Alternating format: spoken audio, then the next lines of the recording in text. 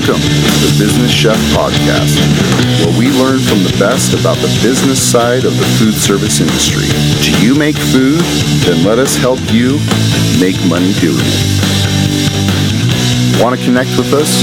Check us out at Make Food Make Money on Instagram or Facebook, or email us info@businesschef.org. Welcome to the Business Chef Podcast. I'm your host, Chef Sean Boucher, and today we're speaking about something that is very near and dear to my heart, namely gardening, efficient gardening, in fact, hydroponic gardening. Our expert today is Deborah Walliser, and she is going to talk to us all about the advantages of hydroponic gardening and some of her experience, because she has a lot of it, and she's also developed some very creative, innovative, and new ways of getting the word out about this. Deborah, where did this all start for you?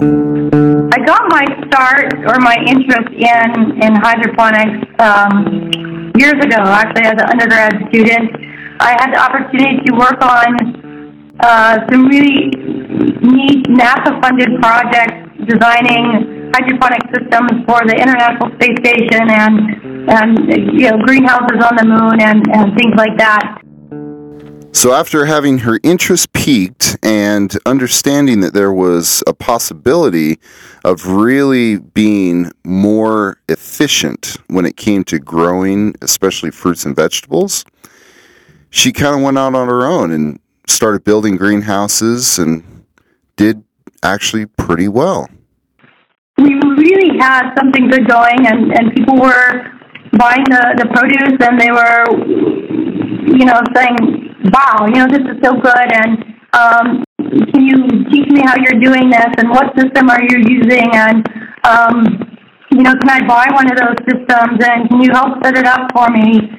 So after looking at and realizing that the business could actually be the system itself, not necessarily the produce, there was a change made. There's got to be more to this than just us growing, in our greenhouse. We're the first company ever to kind of marry franchising and farming. Being the first is always a challenge, and obviously they have their ups and downs, but they've figured it out, and they've been pretty successful. People embrace it, and we're now in 7 countries around the world. For those of you who maybe don't know exactly what we're talking about here, hydroponics is one thing, aquaponics is something, and so, Deborah, can you explain a little bit about the difference between hydroponics and aquaponics? At its core, hydroponics just means you're growing plants without soil. And how does aquaculture or aquaponics play into that? Aquaculture is the cultivation of fish. Those two systems came together and coined the term aquaponics, which is where you would use the fish waste to be a fertilizer for the plants in a hydroponic system. And this isn't necessarily new technology. Hydroponics has been around for a while, and certainly at commercial level since the 1960s. Now, I know in traditional hydroponic systems, it's generally just a few vegetables that are grown, or, not a lot is grown. What kind of makes you different than these other traditional systems? What's special about our system is its versatility. So you can literally grow 10, 20, 100, 200, 300 different crops in one greenhouse. Wow, so that is definitely different. You definitely have the option to grow a lot more. And from the sounds of it, it's fairly simple, too. Basically, it's a touch of a button, and you don't have to learn all the conditions that go along with growing that crop, meaning how much water to give it and how much fertilizer to give it and, how much heat and different things. So if you're a new grower, getting into it's very daunting because there's really not a centralized place where you can learn all this. So really, it's kind of a one-stop shop of very basic system that will allow you to get started with almost no experience? Really, the ethos of our system is that with our system, you don't have to know any of that. It's already programmed into the control system. It knows your water source. It knows where you're located. It knows how much sunlight you have. It knows your temperatures. It knows all this stuff about your specific location and your crops and the seeds. So basically, you can look on your iPad or your smartphone or the user interface and say, I want to grow tomatoes over there. And you touch the button for tomatoes, and the greenhouse is already programmed for tomatoes. All this learning curve goes out the window, and so it makes it much, much easier for new entrants into the industry. So talk a little bit about some of the efficiencies that, say, someone who's just getting into this, who wants to get into it, can expect over, say, traditional growing down in the dirt. It's really inefficient when you look at what the plant actually gets compared to what's applied. In a hydroponic system, basically the plant uses, you have all the ingredients ready for the plant the instant it needs it. So the plant always has everything that it needs at all times. Well, and your yields per acre are actually quite a bit greater, aren't they? So you're not using near the space you would traditionally. For example, a lot of the traditional lettuce fields they'll get about 30,000 head of lettuce per acre. In a hydroponic system, you get about 2 million head per acre. So 30,000, 2 billion. It just grows in such a more concentrated manner. There's no loft space or anything like this. So it's just a much, much more efficient way of growing. Wow. Yeah. Obviously, that's impressive. So, if someone says, "Okay, I heard you on the podcast," or "Hey, I understand what you're doing, and I really want to be a part of it," what kind of timeline are they looking at to get started? I mean, obviously you've got to construct it and things like that, but from the time they say, "Yeah, let's go," to the time that they're harvesting, I mean, what are we looking at? It'll take the short answer is it'll take about 90 days to construct it and things like that, right? Not to harvest. Within 30 days after construction, you have your first crop.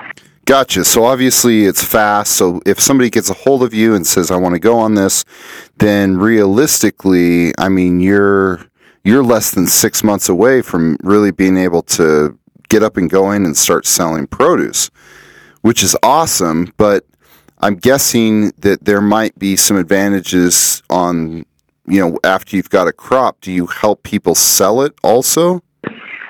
We've got a network of about 2,000 buyers, produce buyers, from independent chefs to large national corporate buying chains. So within 30 days, you've got cash coming in the door, and you increase in production for another 90 days. And once you're past the 120-day mark, you're at full production for the life of the greenhouse. There's no seasonality after that initial bring up. So once you're at full production, you'll be at full production for years. So obviously your system is more for a professional grower than necessarily a backyard hobbyist. I mean, I'm sure there's people out there that maybe have the money that would love to have a system like that to just feed their families. But this is definitely more of a professional scale. Along those lines, what sort of certifications or checks and balances do you have to go through to be able to sell this produce? Because obviously some governmental entity has to have a fee paid or an inspection done or something along those lines for you to be able to sell this to other restaurants or food service outlets, correct?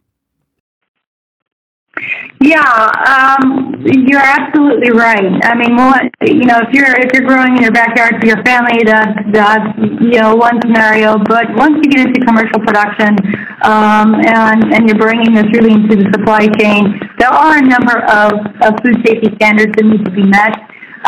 There's some third-party food safety audits that need to be performed. In some counties, a grower permit may be needed, and that's really zoning and county specific. But the bottom line with this franchise model is that that's something that you help them with, that you're every step of the way, and that you obviously have done your homework on this. And so the whole facility is designed to meet these standards, and operating procedures are written to help to meet them. Okay, so at this point, I'm going to ask the question that a lot of people are wondering right now. How do we get more information or get a hold of you? Produce, PRODUCE.US. They can also call 831-440-7357.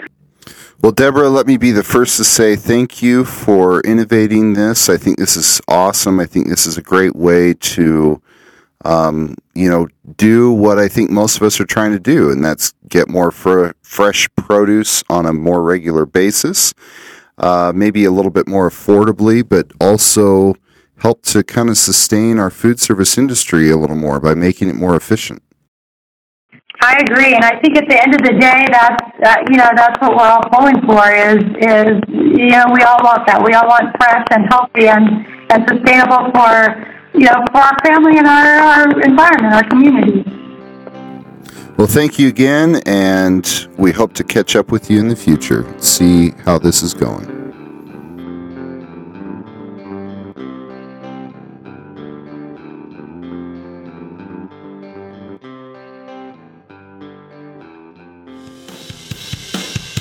Hey, thanks for sticking around. Be sure to share this podcast with your friends, family, coworkers, or anyone who's interested in making food and money. And when you get a second, give us a review. It really helps us get the word out as well as letting us know how we're doing. Want to connect with us?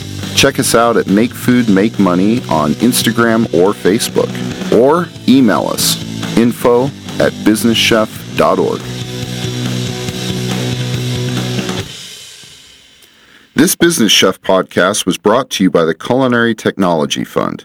To find out more about how you can make a difference in the lives of culinarians as well as creating a more sustainable food service industry, email us info@businesschef.org with Culinary Technology Fund in the subject line.